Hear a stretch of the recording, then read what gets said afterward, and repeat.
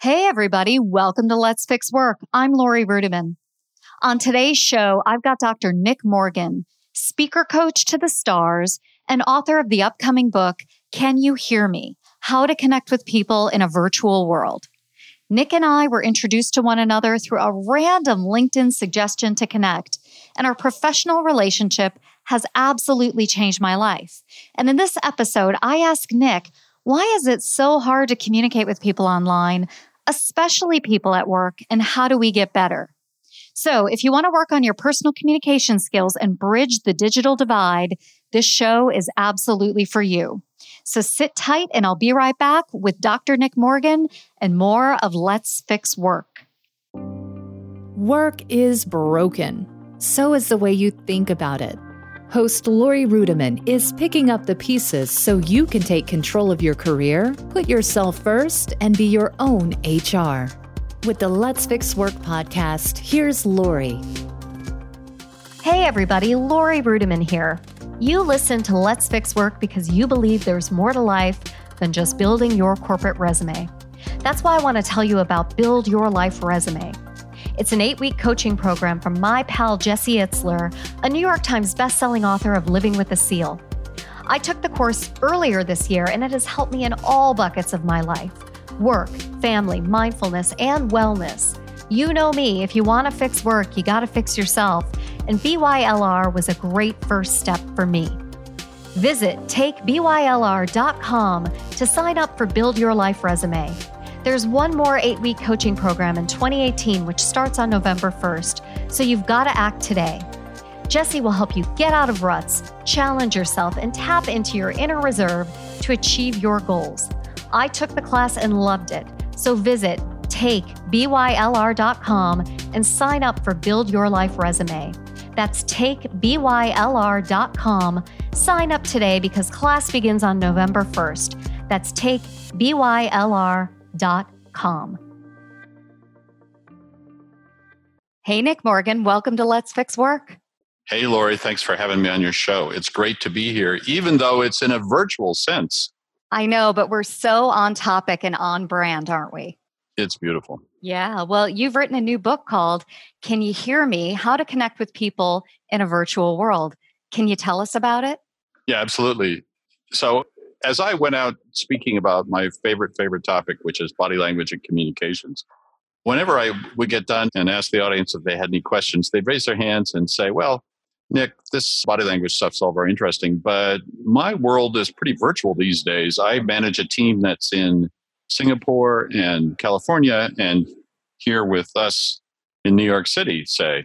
How do I communicate with them in the ways that you say are important, but only show up unconsciously, only show up face to face and are handled by our unconscious minds? How do we do that in a virtual world? And so I got asked that question enough that I thought I better go research it. And to my surprise, as I got into the research, I found it was much, much worse, the virtual world, than I thought. I'm a technophile like a lot of other people. I'm an early adapter or adopter. Which is it? I think it's early adopter. Yeah. And yeah. I'm with you. I, as an early adopter too, feel like technology is really bad. What is it about our devices that makes it worse? So what's happening, very broadly speaking, and then we can get into the details. What's happening is that each of the means of virtual communications that we have embraced so wholeheartedly because they reduce friction for us, as the techies like to say. They make it easier to send emails and to communicate long distance and that kind of thing.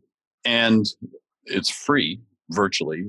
Except on our souls. Yeah. Yeah, exactly. And so for those reasons, we embraced it powerfully and wholeheartedly. And especially in the last 10 years with the mobile phone, everybody's got one and we all use them 24/7. So we embrace this and it's become essentially this huge unregulated social experiment in what is it like for humans who are hardwired to communicate successfully face-to-face, for better or for worse.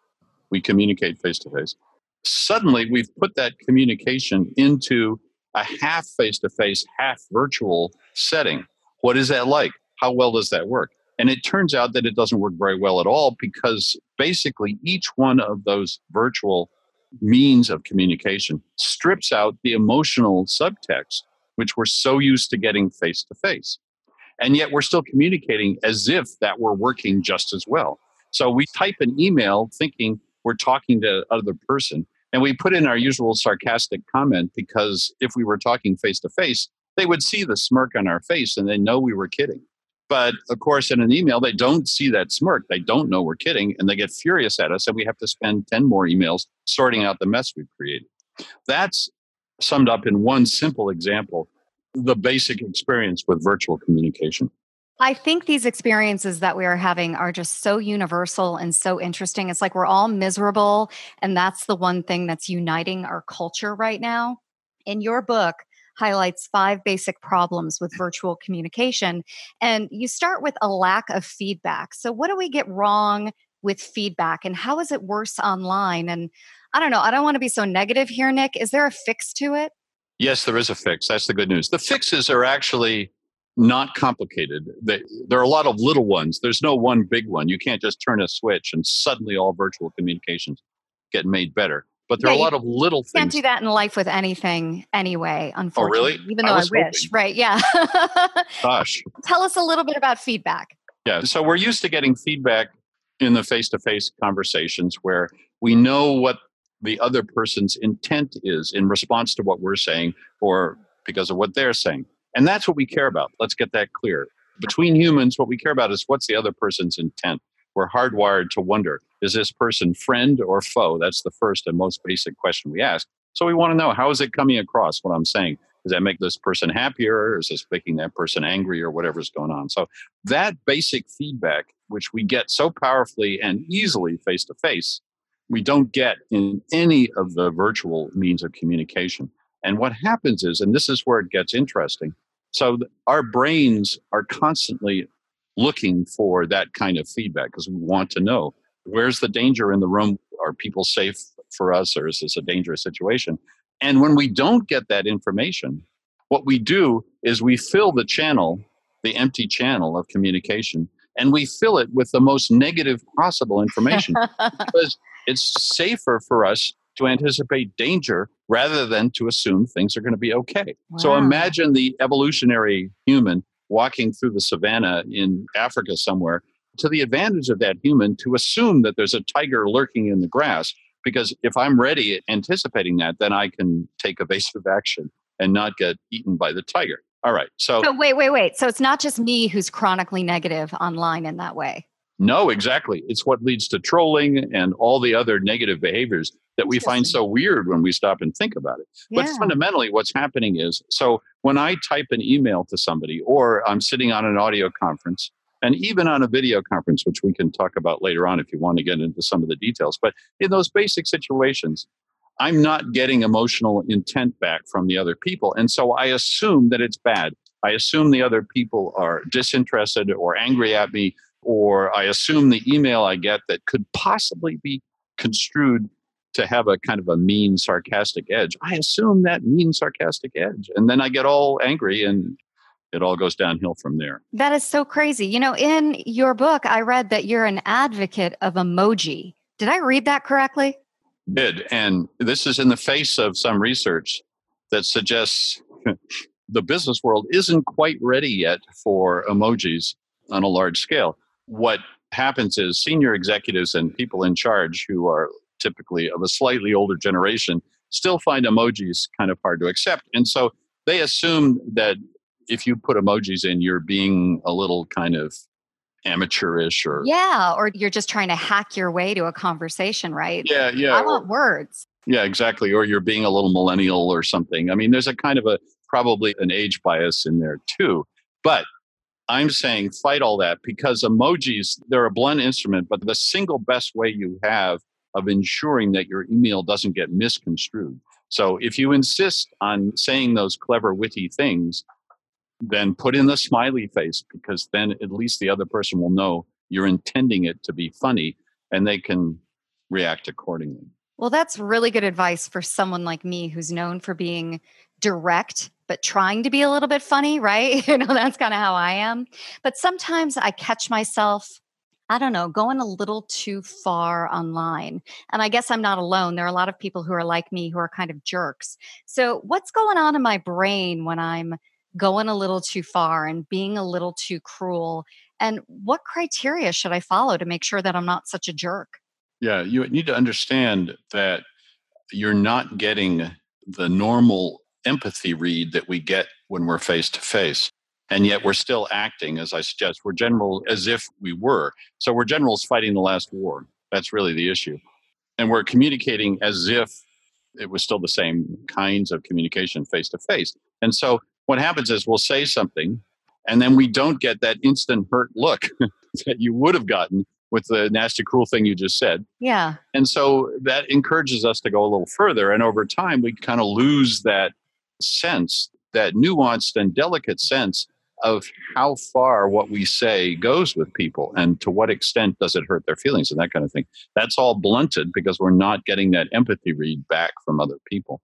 And so we've all gotten a little nastier online, and it's a tragedy. And it's led to all those epidemics of loneliness and depression that we hear about and talk about. And one of the stats that's most alarming to me is that there's a straight line relationship between the number of hours that people spend on their cell phones and depression. That is, the more hours they spend, the more likely they are to be depressed. And depression and even suicide is rising at alarming rates in the US and in the developed world. So we've got a real problem here. This is not just email etiquette, low level kind of stuff. It doesn't feel just like a business problem. It feels like a societal problem. And I knew virtual communications were problematic and difficult when my mom, who has not worked in 20 years, decided to get a LinkedIn account.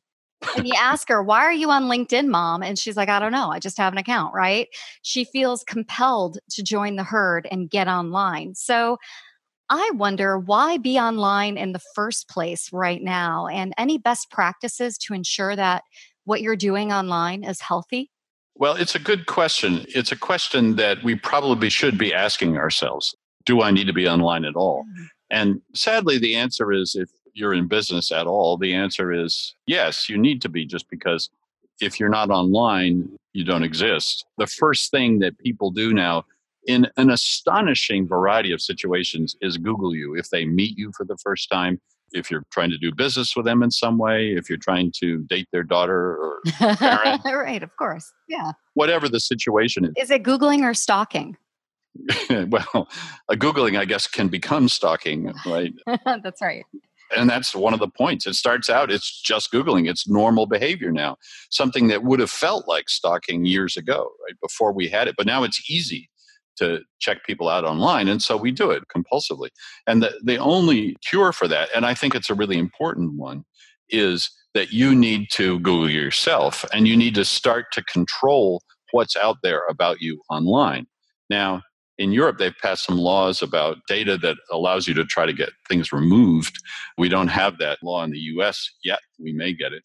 But either way, it still takes an act of will on your part to begin to control the information that's out there about you online.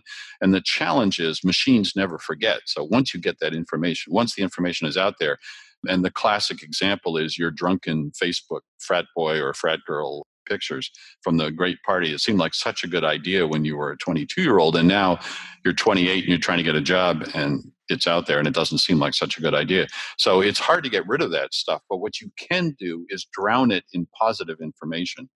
And so this means you take charge of your online persona.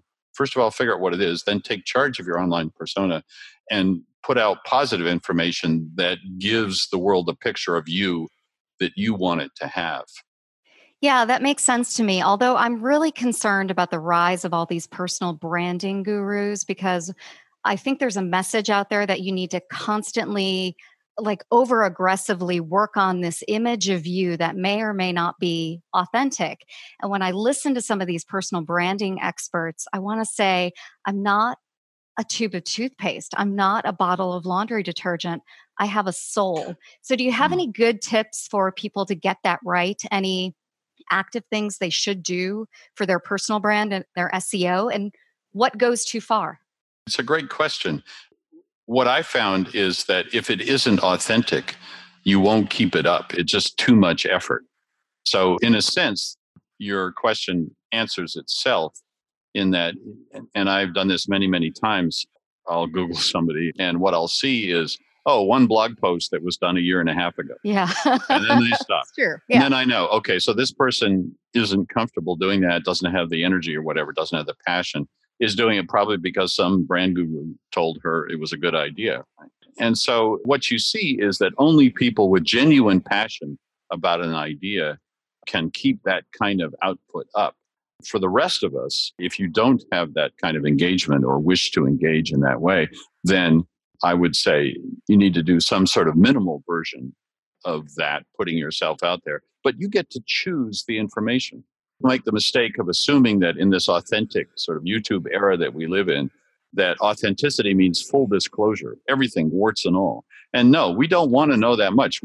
We're impatient, information overloaded people. We've got way too much information to get through in the day. We don't want to know everything about you. We want to know a couple of the high points, and that's it. And maybe we don't even want to remember those. So it's actually easier than you think in that sense, because we don't have an all-consuming hunger to find out all the lurid details about other people's lives, with a few exceptions. And so just put out what you're comfortable putting out. Well, Nick, when we come back, we're going to talk about whether or not you're optimistic or pessimistic about the future of work in the virtual world. And we're also going to try to get my mom off of LinkedIn. So sit tight, Nick, and sit tight, everybody else. We'll be right back with more Let's Fix Work. Hey, everybody, it's Lori Rudiman here. You know I'm all in on the Let's Fix Work podcast. I want to deprioritize corporate interests, amplify good ideas, and help people fix work by fixing themselves. But I need your help. Please head over to patreon.com/Let's Fix Work and contribute to the podcast's growth. I need your help in building an infrastructure, growing the community, and making Let's Fix Work a permanent place for good ideas. Your donation is essential for the show's success, and any contribution would mean the world to me. Thank you again so much for listening to Let's Fix Work, and thanks in advance for your support. Hey, everybody. Welcome back to Let's Fix Work. My guest today is Nick Morgan. Hey, Nick. How you doing? Doing great, Lori. How are you? Good, good. You enjoyed the first half of the show? I did. And let me be the first to ask the essential question, which should set up the second half of the show, which is that I urge everybody to start asking in these kind of virtual conversations, which is, how did what I just say make you feel? Ooh, I love that. Well, I felt like I was talking to someone who knows a thing or two about virtual communications, so I feel like I've learned something. How's that for an answer? That's good. That's good. I like that. Thank you. Yeah, I'll take that. I mean it. Thank you. The idea is that we want to set up a safe place for us online to begin to acknowledge each other's feelings, but especially in response to something that we've said. So this is exactly the opposite of the tendency now, which is to troll, or as you so honestly admitted, to get a little edgier, a little nastier than you would normally. Yeah. That you would in person. And I think by asking that question, you show the other person some respect, just acknowledging that they're human too and have a right to their response. And then you're genuinely trying to find out what it is, because you can react accordingly. So for me, that's the question that should guide our online, our virtual communications in many forms. And I have some other examples and things of ways to do that. But that's the fundamental question. Yeah, that's a fascinating question, because what you're demonstrating right there is a healthy adult, you know, and I think that's just lacking in our society. And I wonder if that's been lacking for longer, and I know it has, than the invention of the iPhone. And it's just that the iPhone and mobile devices are amplifying that, right? But it's not just these devices with no screen that suck so badly, because I don't know, I sit on so many webinars and so many conference calls, and we can see one another, but they stink too. I mean, they're not any better. So what's wrong with webinars and conference calls? So what's wrong with webinars and conference calls is a couple of things. If it has a visual component, the first thing to understand is we kind of assume that because I can see the other person, therefore it's just like being there. Yeah, I assume that. Yeah, what you're actually seeing is a two-dimensional representation of a three-dimensional human being, of course. Yeah. Right? Because you're just seeing it on a screen. Right. Now think about what that means. The most important aspect of it is completely unconscious for humans, which is that we spend an enormous amount of unconscious energy determining where we are in space very precisely and where everybody who is around us is in space. And so that's, for example, why we find cocktail parties so tiring, because there are a lot of people and they're milling around and it's hard to keep track of them all. And we do this, by the way, even for people behind us that we can't see, maybe out of the corner of our eye, but maybe we just feel prickling on the back of our neck. Oh, yeah. That guy who's bum rushing me at the grocery store and just. Yeah, exactly. Oh, I hate that guy. Yeah, we're keeping track of all those people. Yeah. And that's hard work. Now, in a video setting, we can't do it because the 2 dimensions robs us of that 3-dimensional sense. It's called proprioception, by the way. And it's like a sixth sense. Neuroscientists talk about it as if it were a sixth sense. We normal human beings think of it. We don't think of it at all, but we think of the normal 5 senses as all that we have to worry about.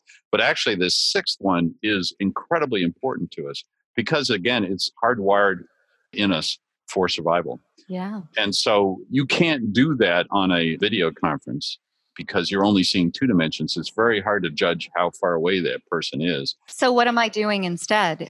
So you're assuming that person is further away than they actually are, which makes you work harder to communicate with them, which is why video conferences are tiring and people often end up shouting by the end, right? That's 100% true. Yeah. Yeah. And you're also assuming, remember, again, you're assuming the worst. So you're assuming that other person is more dangerous than they actually are. Oh. And so in many subtle ways, I will attribute negative connotations to the things that you and your colleagues say around the meeting, because, again, it's safer for me to be more worried rather than less worried. God, that's really, really fascinating. And, it confirms all the experiences that I'm having on these group video chats where you're right. At the end of the video chat, I'm absolutely yelling at people, like I'm screaming at them. And I don't know why. So this definitely makes sense. Well, Nick, it's not all bad out there because we met online. We met because LinkedIn and their algorithmic gods told me that I needed to know you.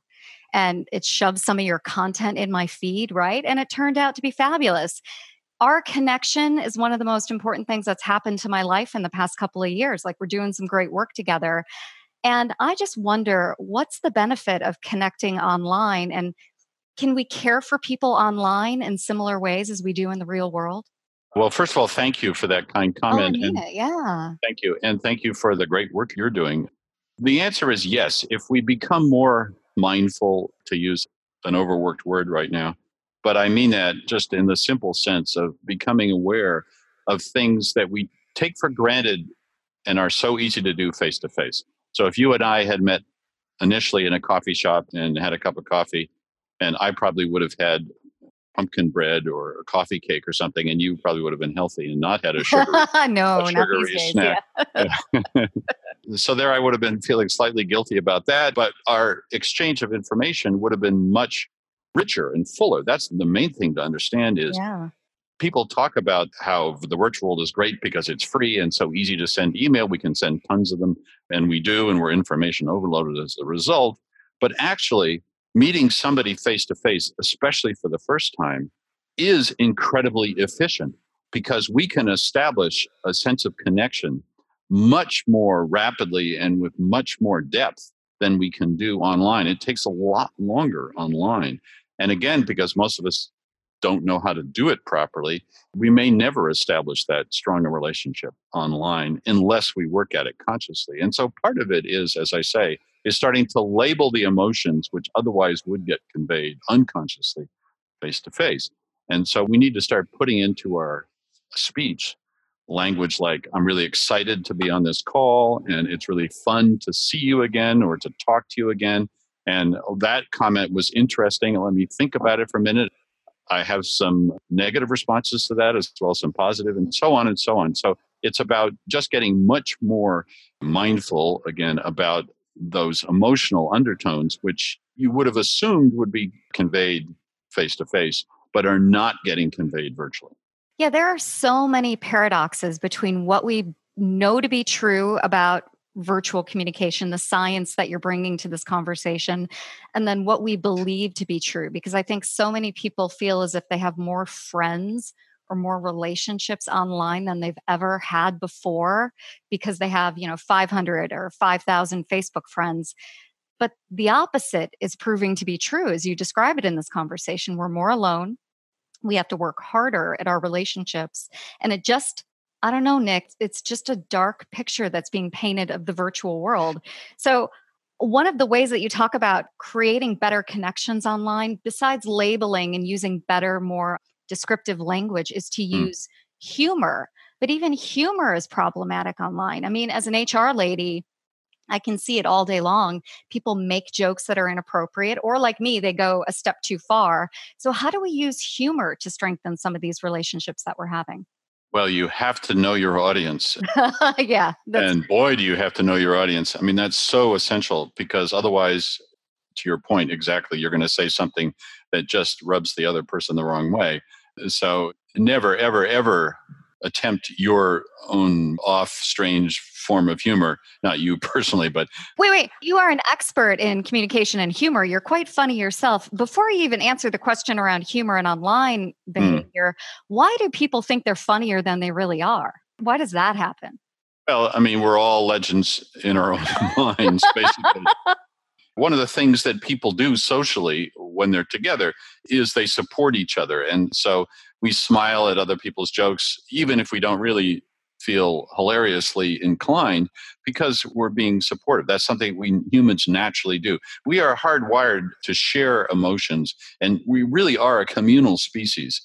And that's something that's very hard, especially for Americans to understand, because it's such an important part of our culture to be independent and be the Marlboro man or the Marlboro Oh, woman. yeah, right. But actually, our happiest moments as humans are when we are together as a tribe, let's say, and experiencing emotions. And so that's why people, even in the online world and the convenience of magnificent, gigantic televisions, still go to sporting events. You'd think, why would you go to a professional football game when it's cold and you need one of those seats just to keep you from freezing, right? One of those heated Yeah, seating pads, right? right.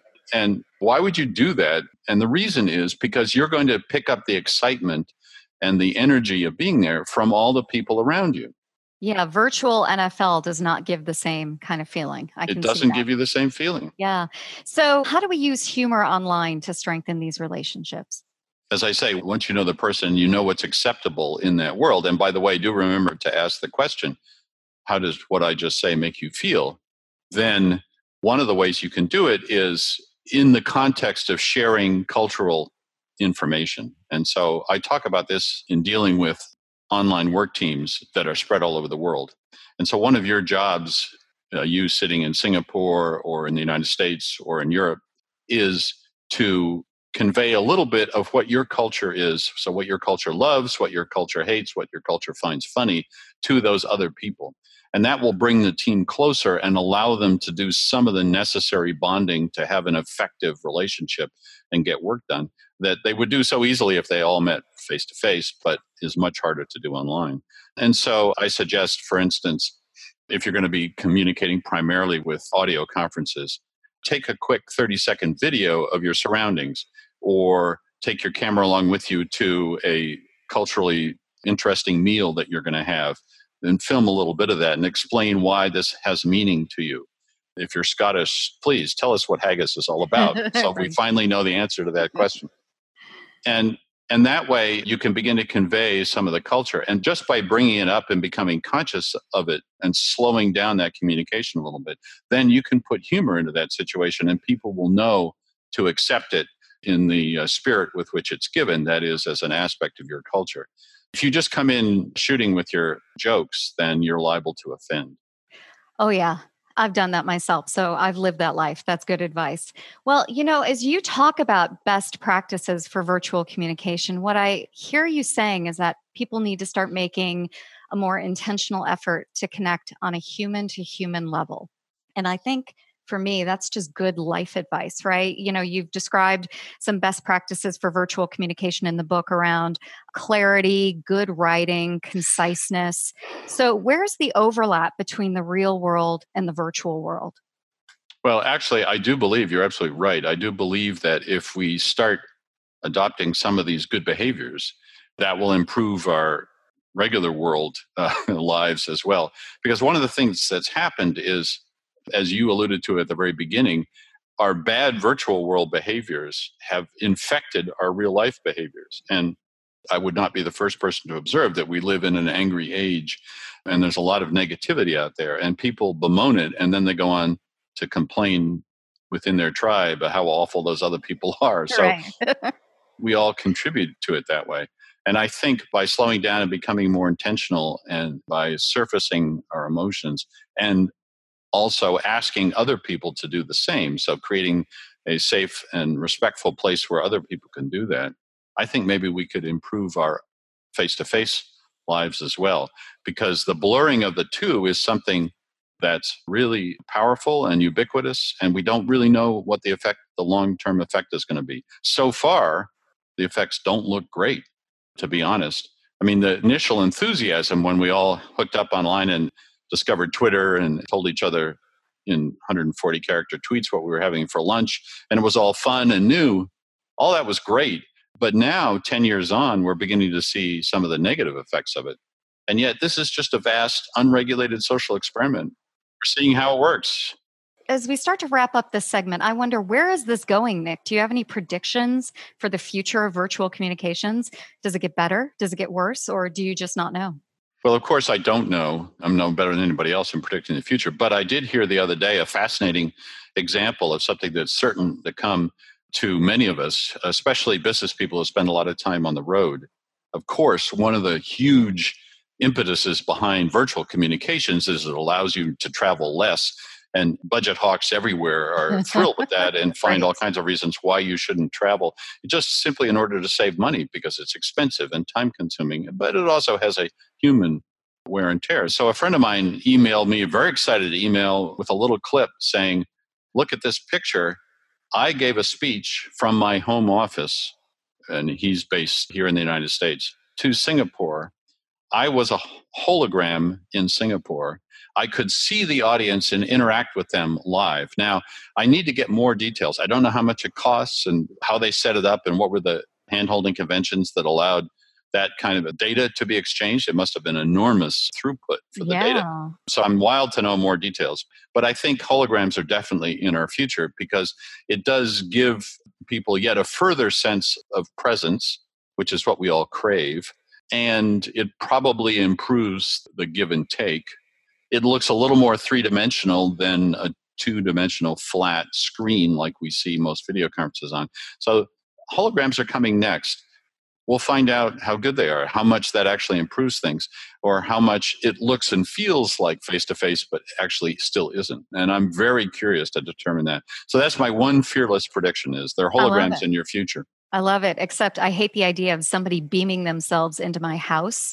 Just like I'm aggressively anti anybody calling my house anymore. I've actually turned off my landline because I don't want anybody invading my personal space at home. So the idea that somebody could beam themselves into my life, I don't know, there's going to have to be some sort of rules around that, right? And we're going to probably struggle around that as well.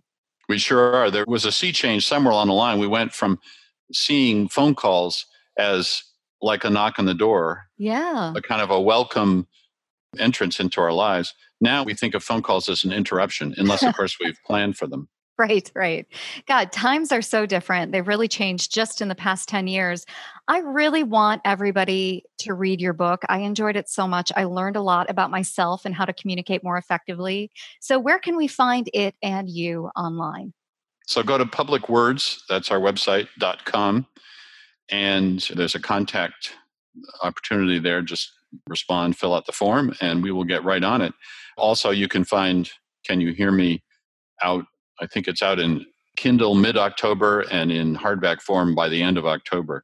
So, of course, you can go to Amazon. There's also a link on the website, publicwords.com, to order the book. So please join the conversation and tell me, how did what I said in the book make you feel? I love it. Well, I'm so glad we had a chance to connect again, Nick. It's always good to see you. And thanks again for being a guest on Let's Fix Work. Thanks, Lori. Yeah, everybody stick around. We'll be right back after the break with more Let's Fix Work. Hey, everybody. You know I love to brag about my friends. I also like to listen to them. And right now, I'm listening to Jennifer McClure, host of the Impact Makers podcast. Jennifer is connecting with leaders across all industries to figure out how to make a difference at work and in the world. Here's what she's got going on. I believe strongly that each of us has the ability and the opportunity to positively impact people through our work and through how we choose to live our lives. The truth is that you've already impacted people in this world, even if you haven't been trying. I love what Jennifer has to say. And if you like what you're hearing right here on Let's Fix Work, you'll love what Jennifer's talking about on Impact Makers. So go to jennifermcclure.net/iTunes and subscribe today. Hey, everybody. Welcome back. I don't know if you know this, but Dr. Nick Morgan is currently working with me on my book, and he helped me to get an agent for the book that is tentatively titled Let's Fix Work. And I am so grateful that the internet brought us together. You know, I've kind of re-engineered how Nick and I met, and he's worked with Sam Weston, who's a former guest of the show, the guy with the New Zealand accent. And Nick has also worked with a colleague of mine by the name of Ryan Estes. And I think it's just that the algorithmic gods were really working overtime to make a great recommendation and change my life. Let's Fix Work is a production of One Stone Creative.